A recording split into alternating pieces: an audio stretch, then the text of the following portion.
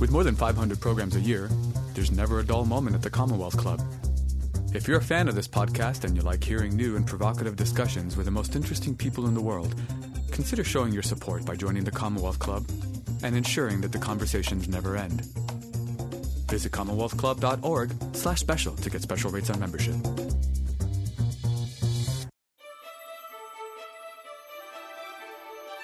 Thank you for joining us for another podcast from the Commonwealth Club. Hello, everyone, and welcome to today's special program of the Commonwealth Club of California. I'm Nuria Fernandez, General Manager and CEO of the Santa Clara Valley Transportation Authority and Chair of the American Public Transportation Association. And I'll serve as moderator for tonight's special program, honored renowned transportation and environmental advocate, Rod Diridon Sr. Tonight, I am honored to have a conversation with one of the Commonwealth Club's 2020 Distinguished Citizen Honorees and my friend, Rod Diridon Sr., Emeritus Executive Director of the Mineta Transportation Institute and Chair Emeritus of the California High-Speed Rail Authority. Rod is universally regarded as the father of modern transit service in Silicon Valley. In 1976, he chaired the first campaign in California for a dedicated sales tax for transit, in perpetuity, I might add, helping to create what is now known as the Santa Clara Valley Transportation Authority. And not stopping there, he went on to chair 4 successful regional and 1 statewide transportation funding campaigns, and he organized and chaired the Joint Powers Boards for 9 successful rail construction projects. Throughout his career, Rod has chaired over 100 international, national, state, and local programs, mostly related to transit and the environment. From 1993 to 2016, he served as Executive Director of the Mineta Transportation Institute, a transportation policy research center created by Congress in 1991, where he retains the title of Executive Director Emeritus. During that time, he was appointed in 2001 and reappointed in 2005 by Governors Davis and Schwarzenegger, respectively, to the California High-Speed Rail Authority Board. At 10 years, he was the longest-serving board member and is Chair Emeritus.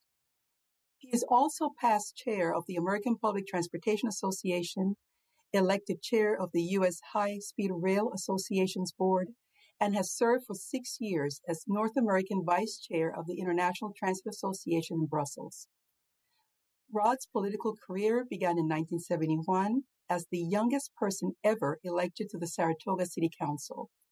He retired in 1995 because of term limits, after 20 years and 6 terms as chair of both the Santa Clara County Board of Supervisors and Transit Board.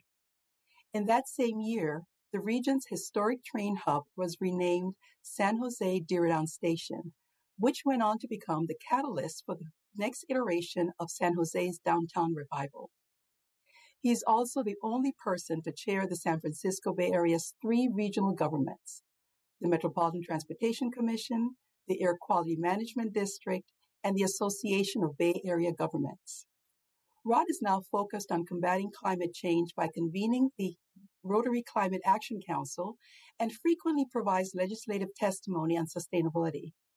I am so pleased to be able to pay tribute to one of the country's most highly regarded transportation and environmental leaders. Ladies and gentlemen, Rod Diridon Sr. Nuria, thank you so much. You had asked me to hold up this award. Yes, please hold up your Distinguished Citizen Award so that we can all see it. It's a big piece of hardware. I'll tell you, it's pretty heavy. If we see any rabbits, we can throw them at them. Well, I must admit that there's a lot to unpack here in this conversation, because just reading your bio, which only covered some of your accomplishments over the many dedicated years of service and your contributions to this industry, I am absolutely convinced that you've got a twin that you haven't told us about, or there's definitely a clone, because there is no way you could have achieved that much in 4 decades. But I look forward to highlighting all of your accomplishments, and want to take this opportunity tonight first to start with what drives you? What's behind this passion that you have carried throughout your career and to this day, and your commitment? So please take us through that journey. Well, Nuria, thank you. And I guess most people realize we're close friends, and I respect you extremely highly. I believe I'm talking to the next Secretary of Transportation for the United States of America. And at the same time, I'd like to thank the Commonwealth Club of California for this wonderful honor. And for all of you who are out there viewing this ceremony, good friends and Commonwealth Club members and transportation advocates, I especially our mutual friend Nuria Norman, Secretary Norm Mineta, and his wife Denny are watching today. And so thanks to each one of you for being with us tonight. I'd like to stress that I was the chair of the American Public Transportation Association, just as Nuria is now, back in 1994 and 5. And at that time, the chair became a member of the National Research Council's Transportation Board, and I was chosen to be chair there. And then at the end of my chair period, they gave me a project to run. And so I invested my $100,000 in a project that was entitled Combating Climate Change, or Global Warming, we said at that time, Combating Global Warming Through Sustainable Transportation Policy. Well, I got the study done. It came out saying without equivocation that transportation was causing climate change primarily, and that we had it within our ability by focusing on mass transportation and alternative transportation devices to combat it, but that we had to do it quickly. Well, since that time, I have tried, and I've only seen the climate change problem becoming worse, rapidly worse. And so as I've retired now, I'm a longtime member of the San Jose Rotary Club, past president.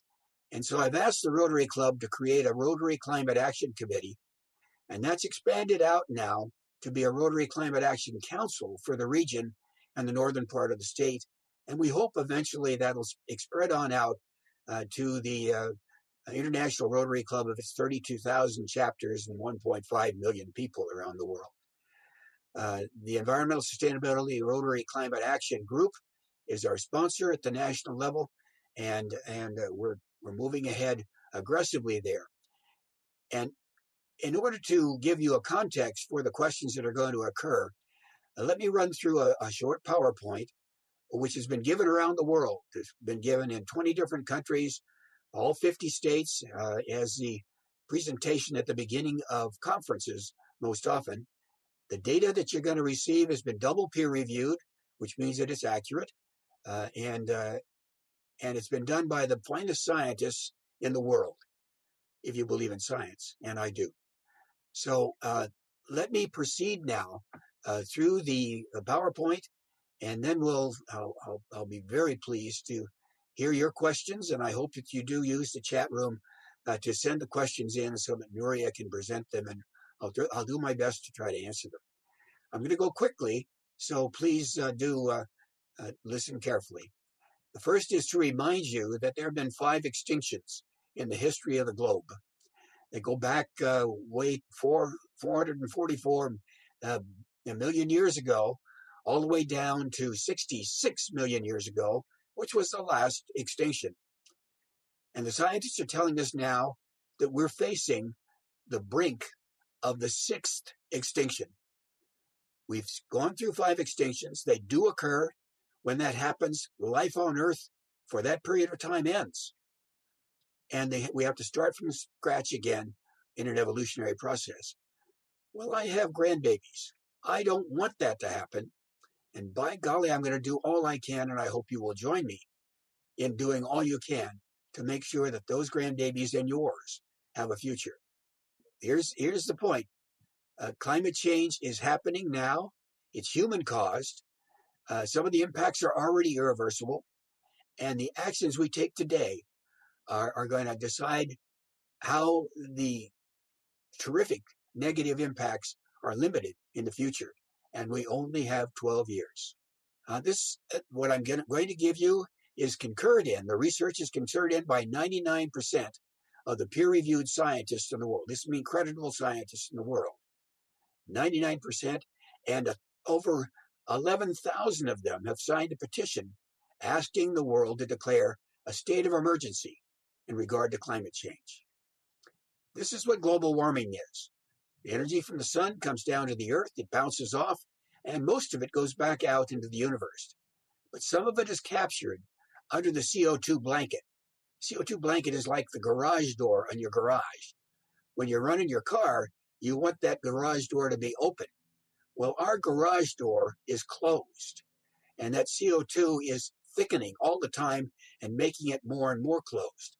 And the result is that more and more of the energy from the sun is bouncing off the CO2 and coming back to Earth. That's what's causing climate change. That's a quote. I'm going to leave it there and just save some time. Let's go on. This is key. This is on the front page of the New York Times, above the fold, right-hand side, and it shows the last 800,000 years in ice corings in the Antarctica. This data was gathered by Russia, the European community, China, and the United States. They don't agree on anything, but they agree on this. And it shows where the little red arrow is, that our CO2 in the atmosphere now is twice as high as ever in the last 800,000 years, and 4 times as high as the average of the last 800,000 years. Now, this is science. This is fact. And it isn't going up and coming down like in the past. That CO2 burden is going straight up. CO2 causes the atmosphere to become hotter. And it's occurred in conjunction with the use of a petroleum-powered internal combustion engine, starting at about mid-century when we overburdened the atmosphere and becoming out of control now, with the last 5 years being the hottest 5 years in the 800,000-year history that we can trace on Earth. So we have heat. Where's it coming from? This research is from the University of California, led the Nobel laureates from all the universities in the state, and OSHA, or the National Research Council, and others. And it shows that 61% of the pollution is coming from cars, from vehicles on roads, all kinds of petroleum-powered vehicles, and the generation of electricity. So if we can convert the generation of electricity from petroleum and the use of petroleum in running our vehicles, we've attacked over 60% of the climate change gases. And that's our task. This is the solution.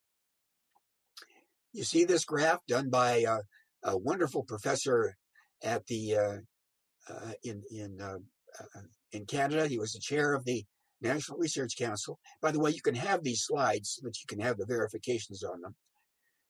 The worst polluters are cars. Airplanes are right up like next to cars, especially short-hop airlines, which are worse than cars in many cases. And then there's buses. Buses are not good, but fortunately we've got Nuria Fernandez for VTA, who is converting our buses to electric and hybrid buses. And thank you, Nuria. And then the solution is down there where you're looking at high-speed rail, light rail, commuter rail, metro rail, electrically powered. That's what the rest of the world is using to meet the Paris Accords. Unfortunately, the last 4 years, the United States has been falling behind and is not doing very well.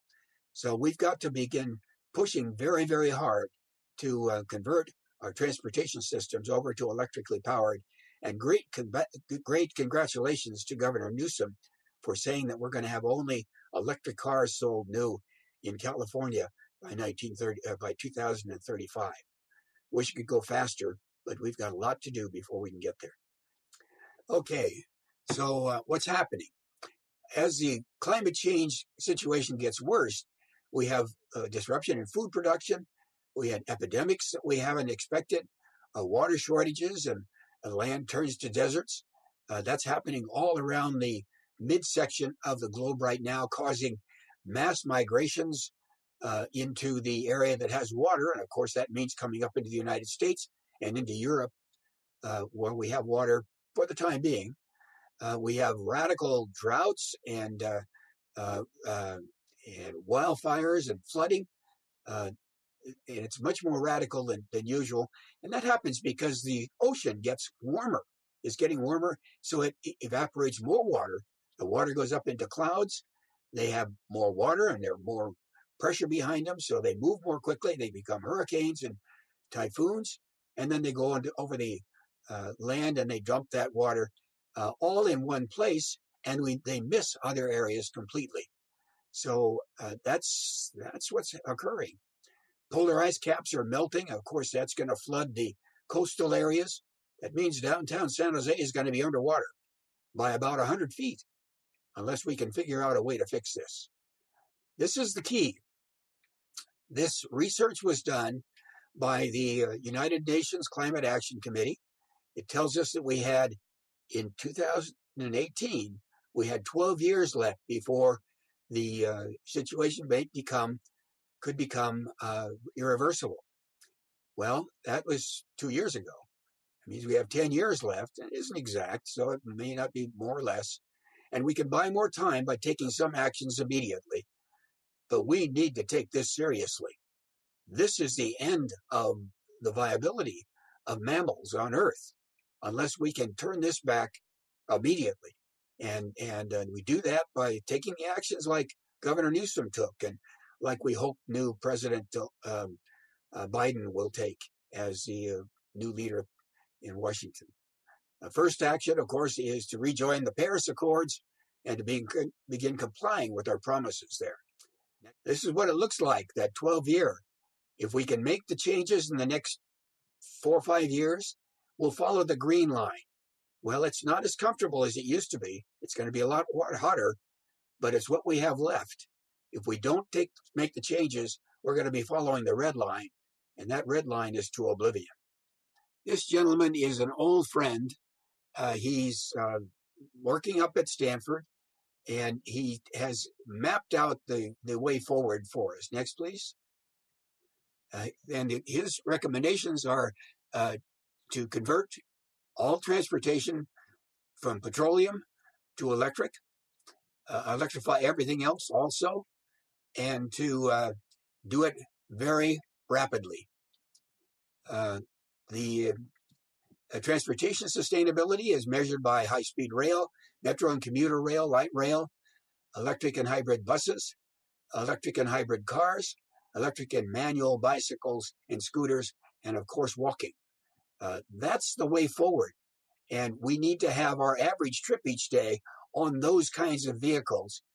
And we're the only country in the world that doesn't have our average trip on sustainable vehicles. Buildings, we need solar panels on every flat surface we can find, whether it's commercial or a home, vacant lands. We need to have battery power storage in our homes so that we're independent from the grid on those blackout times. We need to purchase only sustainably generated electricity from our aggregators, and we need to have in-home installation, eliminate gas-burning fireplaces, wood burning of any kind. Get off carbon. We need to be only using electricity created sustainably. What you can do? Well, you can join Rotary and become a climate change ambassador at our Rotary Climate Action Committees. You can create your own clubs working on this and encouraging people to take immediate action to buy a electric car. By the way, the electric cars are less expensive now in terms of life cycle costing than the petroleum-powered cars, because there's no maintenance to the electric cars, and there's reduced fees for registration and licensing and insurance, and so it's silly not to buy an electric car that's going to last you 10 years and have the last 5 years free. Solar panels, and then, of course, we can pray for the future of our children. These are credibility points. You can call these different organizations and ask them about the data. Or if you want to have a solar panel system installed, call the Bay Area Air Quality Management District, ask them what kind of tax advantages you're going to have, and so on and so on. You're welcome to use that list. If you'd like to have the PowerPoint, just call me and I'll send it to you, or you can get it by watching this and pausing it there. Okay, that's to remind you that this has been prepared by the Rotary Club of San Jose, and we're very pleased to have the Rotary Climate Action Committee and the District 5170 Rotary Climate Action Council working hard, trying to encourage the world to focus on climate action that will allow us to extend that opportunity for our children.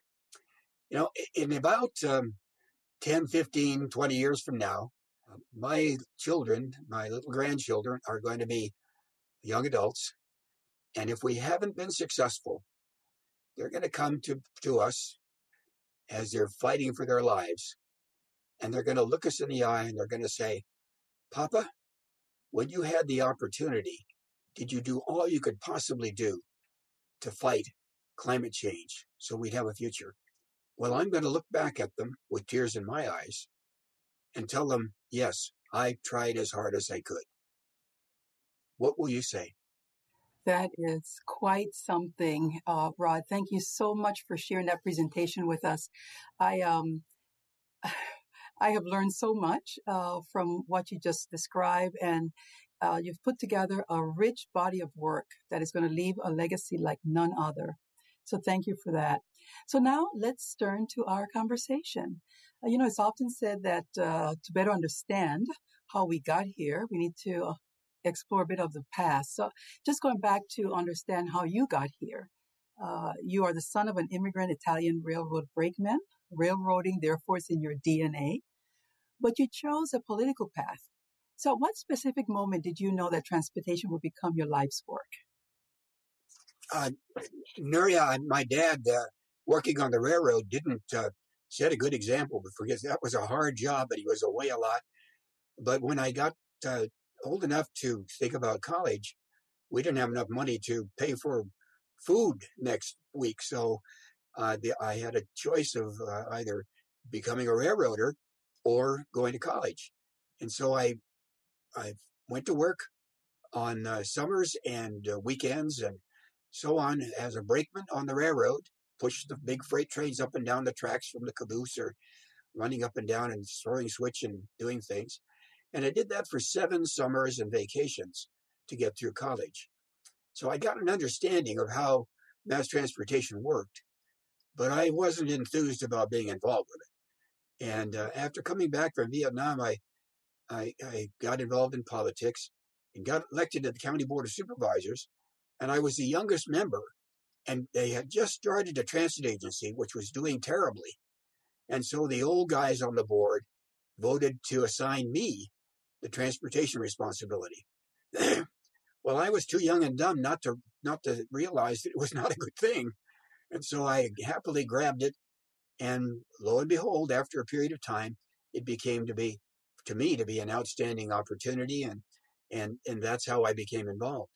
And the Valley really has needed that transportation, and they've been very willing to pay for it and reach out and pay for it.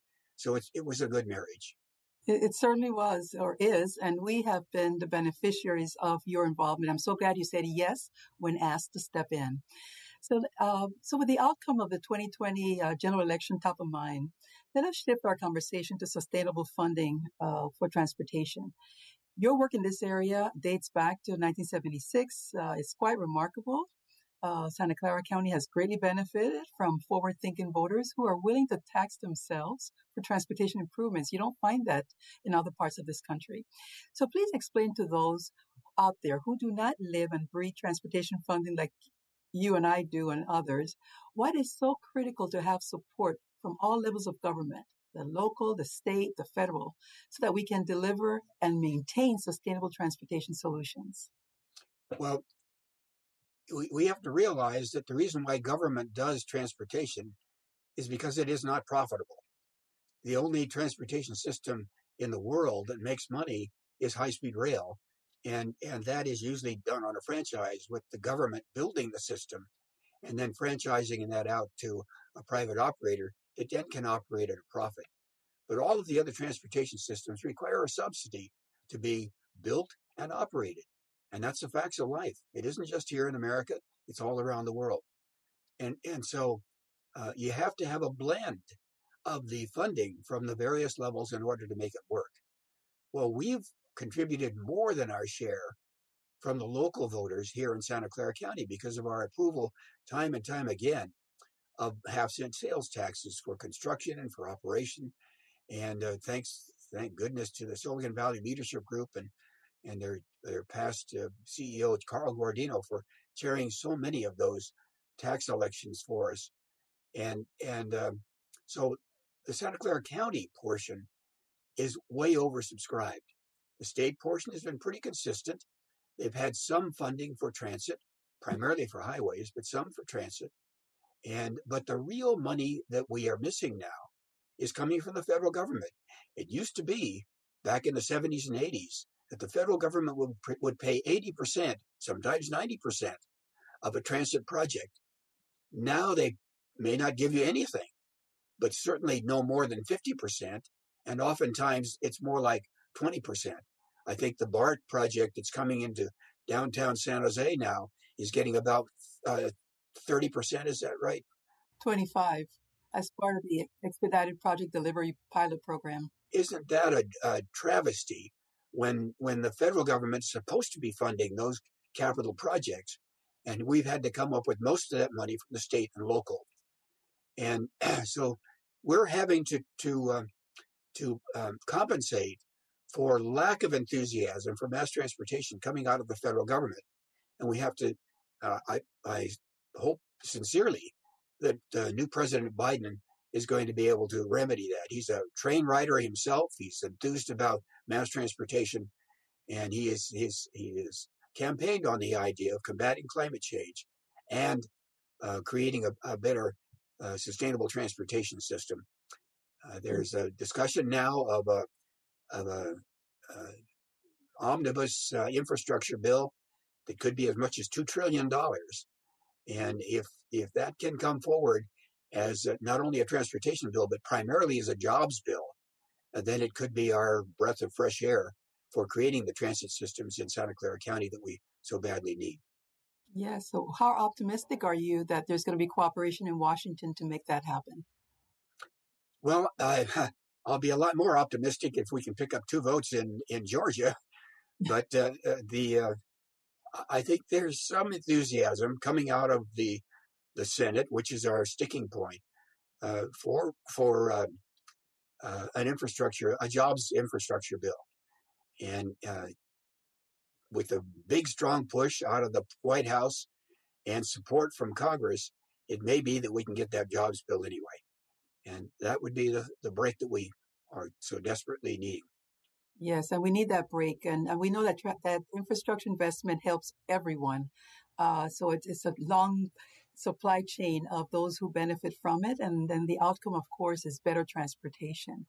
So let's now. I might add. Yeah, you did. Good for you. And so did 75 million other people. So we're happy. So 2020 has been challenging in many ways. As you can only imagine, you've lived through it with all the rest of us, the health, the economy, social equity, and politics. And the pandemic has really flipped transit on its head. And because you have been so close to transit throughout your career, can you share some thoughts on how we can strengthen the public's trust in transit so that we can regain not only the riders that we have, but to attract some new riders? And that, of course, feeds right into your climate change initiative, which is to mitigate traffic and improve air quality. Absolutely. I think that we did the first thing by electing an environmentally oriented president. And if we continue to sponsor those kinds of political leaders, they can give us the guidance that is necessary in terms of setting the leadership image, which is so terribly important in a democracy. And then once you have that image and that direction, we need to make sure that we create a fine mass transportation system. One of the things that we've suffered from here in Santa Clara County is that we haven't completed our system. We had a light rail system that was designed around the best examples in the world, and we've only built about 40% of it. So people don't use half a system. They can use half of a highway and get off the freeway and use local streets with their car, but they can't go halfway on a mass transportation system to where they're going to go, because there's nothing to get onto to go the rest of the way. So they just don't use it. So we've got to finish our system here in Santa Clara County, and that's, of course, going to require an emphasis on mass transportation and fiscal support from the federal level. But we really do need to set the example, and then let me tell you what's ultimately going to do it. As people come back to work, they're going to flood back out onto those freeways, and it's going to cause the congestion that we had before, only even more, because we're going to be hiring more people. And those highways are going to become overcrowded. They're going to become pollution generators again. And before you know it, we're going to be forced into the mass transportation system because there isn't going to be an alternative. And at that point, we need to be ready. Yes, and that's for sure. And the transit agencies are doing all we can and pedaling as fast as we can to make sure that happens. Well, you can't pedal any fast. That's where I was going next. All of that is going to need money, funding, so that we can not only provide what we are providing today, but also be ready for expansion and the added capacity that's going to be necessary. So just to lighten things up a bit, after talking about what we do not have, could you share with us what you believe were some bright spots this year? I know that there are a number of silver linings in there somewhere. Well, the biggest silver lining occurred last Tuesday, and that really gives us hope for the future. Otherwise, we would have been down the creek. But that's the biggest step in the right direction. The other interesting point for a person who loves his wife and the children that are all around me here is a chance to stay home and hug people.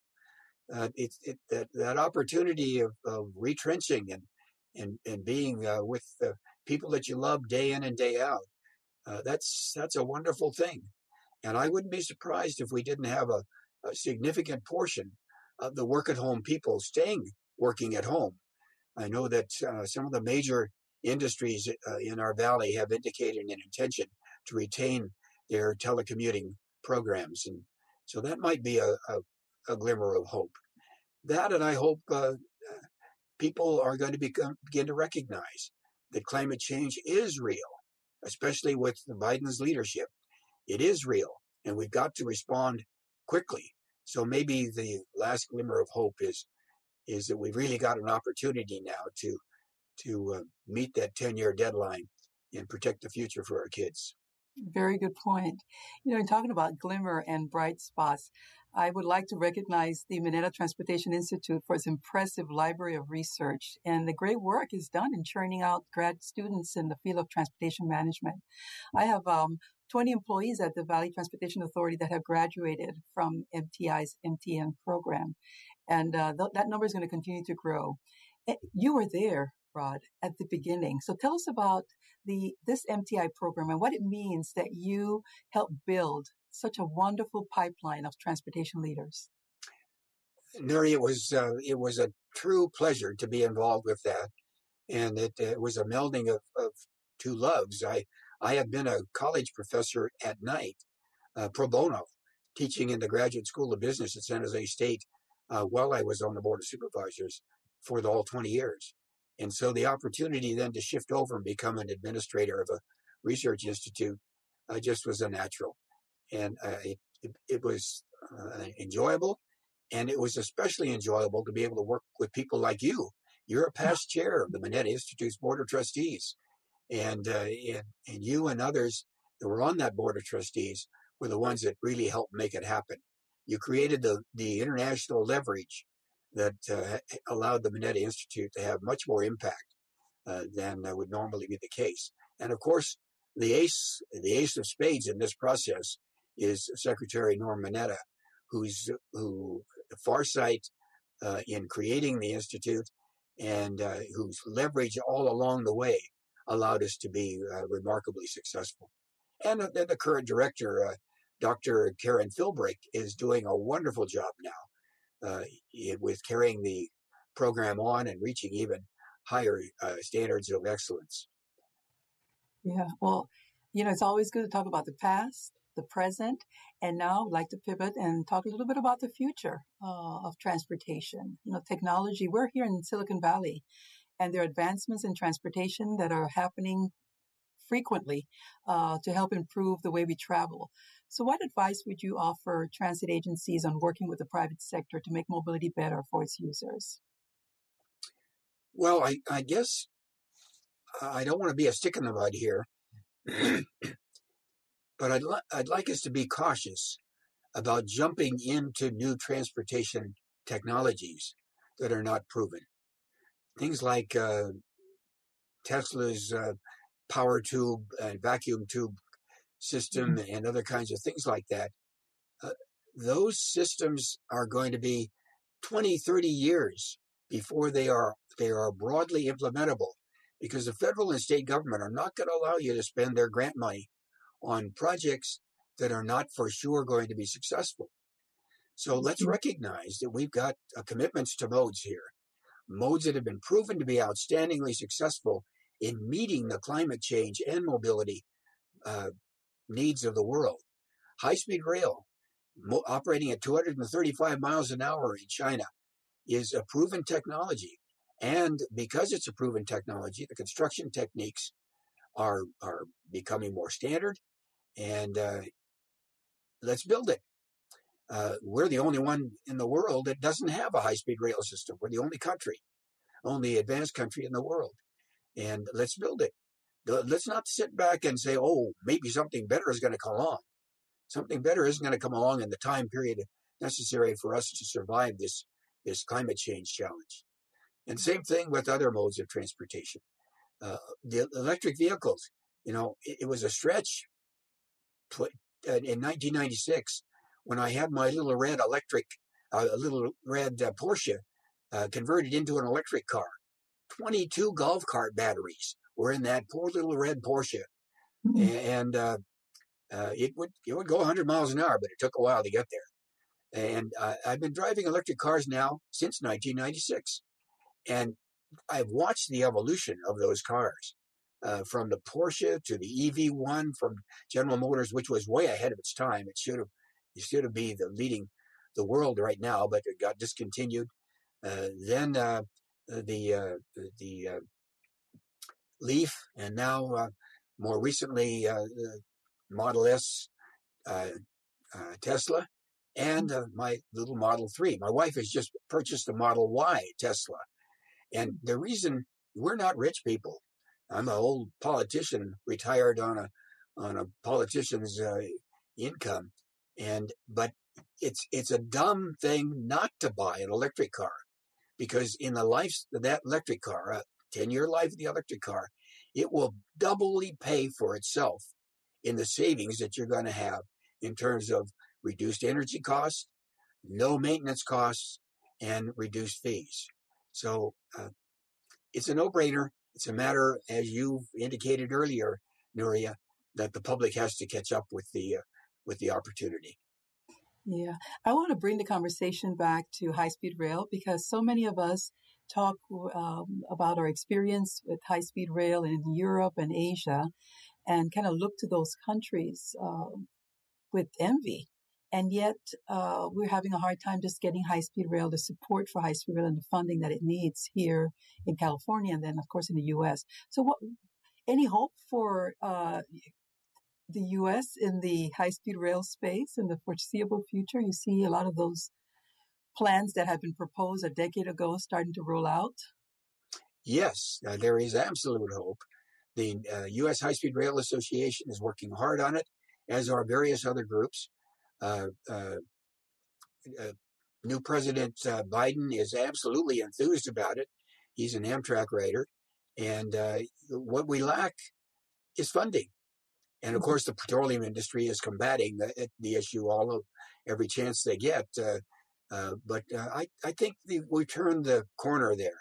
So it's a matter now of coming up with the funding, and that infrastructure bill, that omnibus infrastructure bill, there will be a jobs bill and a construction bill of maybe as much as $2 trillion, could be the key. And the funding there could come from carbon disincentive fees, could come from the infrastructure bank, which is being considered now by Seth Moulton back in Congress, and several other opportunities now are popping up. And if those funds could be created at the national level, only a very small fee on the carbon that we import from other countries and extract from the ground could fund the complete construction of the high-speed rail program of the United States. Yes. One of the resistance about high-speed rail is that people see it as just an urban solution, and trying to figure out what the relevance is to smaller towns. We have more rural areas in this state than we have urban centers. So the question is, what needs to happen to start to demonstrate that's the significance, the relevance, the benefit of high-speed rail to get the elected members of Congress who have the power of the pen to support and fund it? I think, first of all, we need to remind them what's happening around the world. All around the world, every other industrial country and most emerging countries, 14 of them now, have high-speed rail systems in operation, and another 10 are in the process of planning and building high-speed rail. Now, high-speed rail is defined as a rail system going over 300 kilometers per hour, 187 miles an hour. And at that speed, and by the way, ours in California is going to go 220 miles an hour. At that speed, it's faster between cities as much as 600 or 700 miles apart to go by train than by air. It's faster downtown to downtown. And the downtowns is where the distribution systems are, the feeder and distribution systems are. And so we need to have people see what's happening around the world. And maybe our media folks can help us there. And then the second thing is to concentrate, as you are here at VTA, with developing a feeder and distribution system which is sustainable. Your system focusing on the downtown San Jose and other industrial and commercial nodes around the valley, based on BART and commuter rail and light rail and your fine electric and sustainable bus fleet. That system is wonderful. It needs to be completed. We need to get the money to build it out. But that system, especially when you build transit villages on top of those stations and on top of those parking lots, that system will accommodate several 100,000 more people in the valley, which we have to do. Silicon Valley is growing rapidly, and we don't want to have those people commuting long distances. So that system will be the model system for the United States if we can complete it. And that's just a matter of money. Yeah, well, it's all about the funding, right? Let's see, I think we're at a point now where we're going to be taking questions that we're gathering from the audience. I've tried to weave some of those questions in throughout. But before we do that, however, we're going to play 2 short video testimonials from a few friends of yours who wish to congratulate you on this prestigious honor. Hi, Rodrigo. Hi, congratulations on your receiving this Distinguished Citizens Award from the Commonwealth Club. It's quite an honor, man. We've known each other since our college days at San Jose State. And of course, you were always the studious one, always involved in student government while I was out having fun, enjoying the halcyon days of my youth. Well, you've always been my most loyal and faithful friend and supporter, always including me in many of your activities. I can't keep up with you. You were president of our Rotary Club in 2009 and 2010, Took me a lot longer, but I followed you 11 years later as president. But I was wise enough to ask you to be my mentor. Thank you for being that. We've been together as board members with Bob Keeves' radio station, participating in monthly Quest meetings to discuss events of the day. And I was pleased to drive you several times to Palo Alto for your medical treatments while you regaled me with your memories of your hometown of Dunsmuir. You even took me and Cecily to actually visit and tour the town. You're very proud of it. Rightly so. You have the energy of a man half your age. Well, all right, 3/4 your age. I keep begging you to slow down so your body can rest, but you are a driven man. This Distinguished Citizens Award is your latest, but I know it will not be the last. Congratulations, amigo, my dear friend and mentor. Thank you. God bless you. Hi, Rod. It's not often that one person has served their community as effectively as you and for such a good length of time. Congratulations on this Distinguished Citizens Award. Rod, it takes one cutie pie to know another cutie pie, but I must say you are a most distinguished cutie pie and so deserving of this award and your recognition. So congratulations to a very special sweetie pie. And keep on railroading.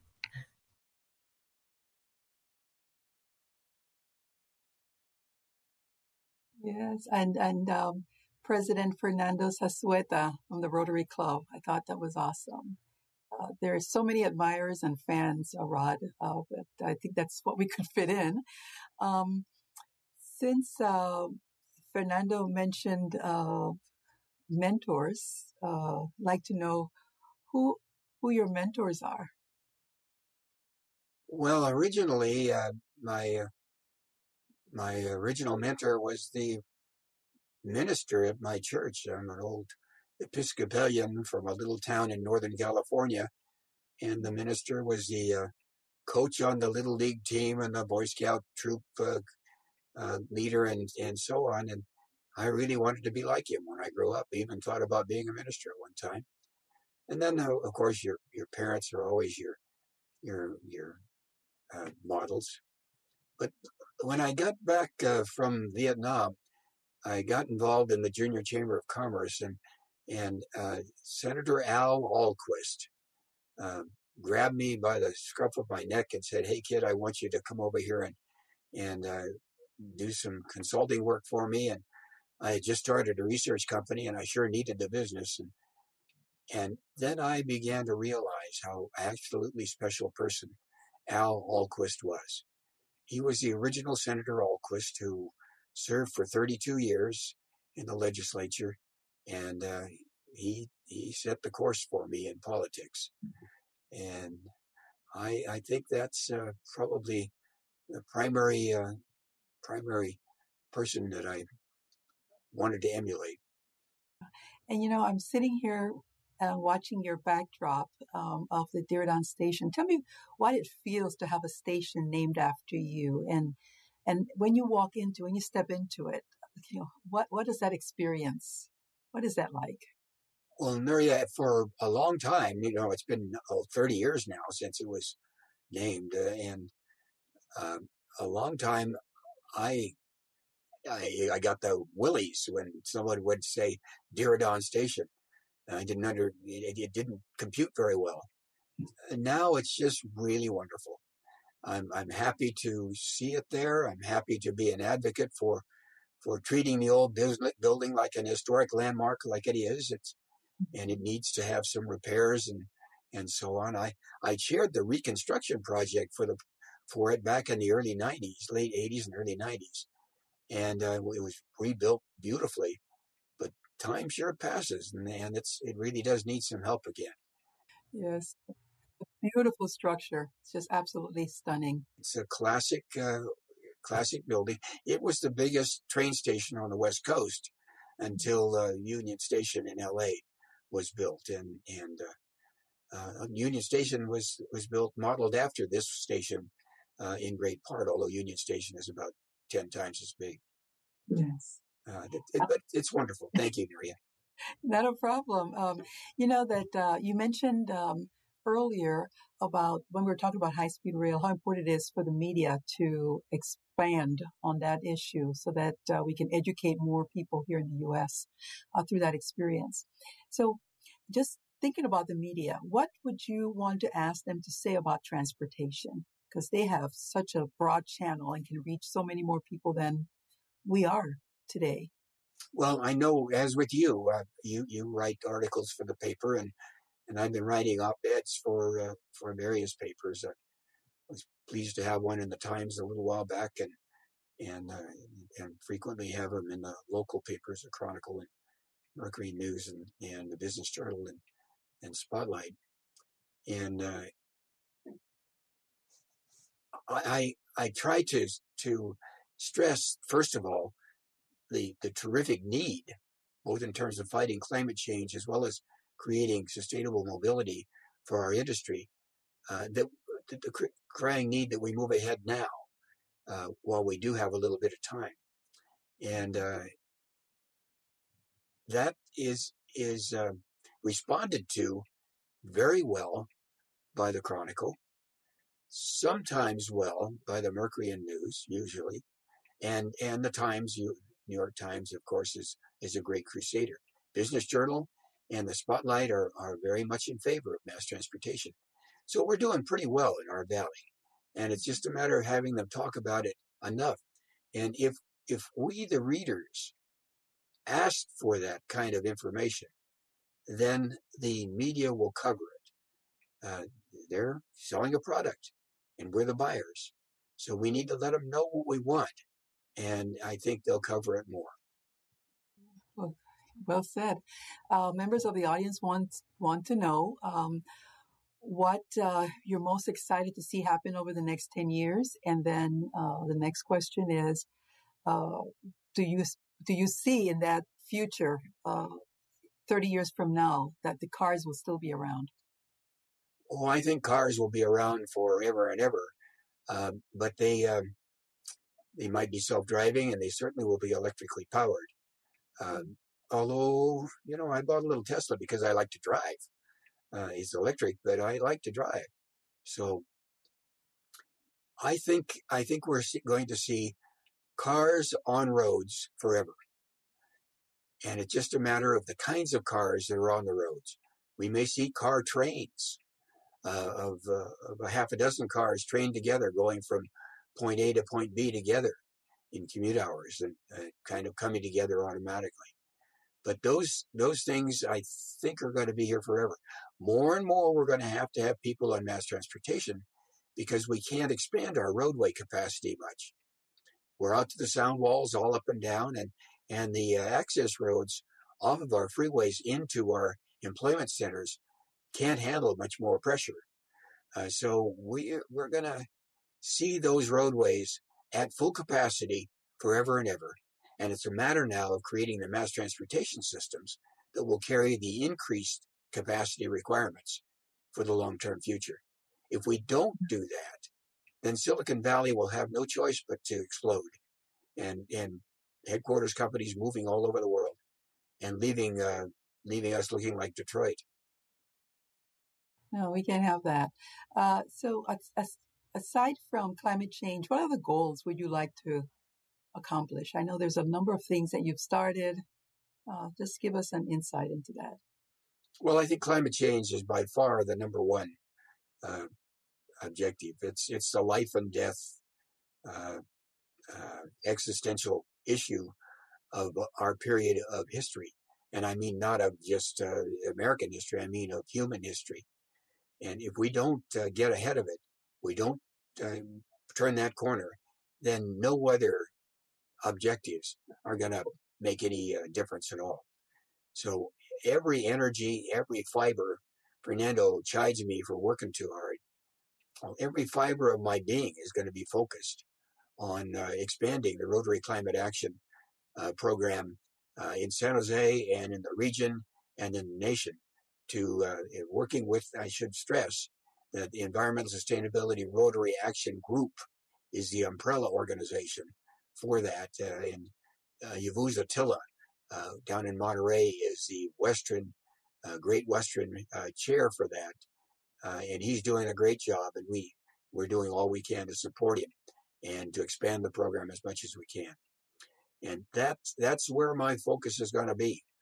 And I'm going to recruit every bright young mind I can into that objective, and where I can, run them for city councils, and that actually happen. We started the Rotary Climate Action Program in 2019. Several young people, 9 young people, joined San Jose Rotary Club in order to be involved in the Rotary Climate Action Program. 2 of them ran successfully for city council this last time. David Cohen and Matt Mahan, and they came out of our Rotary Climate Action Program, and that's what we need to do now in order to take over the future, so that there is a future for our kids. Well, talking about mentors and speaking about Monterey, here's a nice shout out from an audience member, Christina Watson at TAMSI, MTI grad in 2007. She says, "Congratulations, Rod. You were my mentor at MTI, and I really appreciate your expertise and all the work that you do."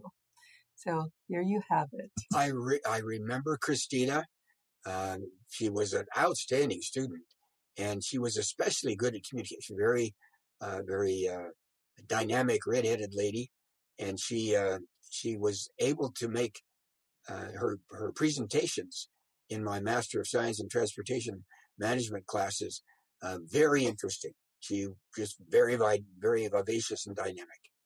And now she's down there running TAMSI, and we got to get that train system from Monterey up to Gilroy soon. So speaking about Christina, so how important is it that you believe for young people, especially women, to get engaged in politics? We are working feverishly to get more women in the pipeline in transportation, but we know that a lot of the decisions and funding policies and other things are in the political realm. So what do you have to say about that? Just a few thoughts on that. Well, as the father of both a son and daughter, let me be sure that I say this the way I want to. You guys are used to having it easy. You competing with half of the population in trying to pursue success.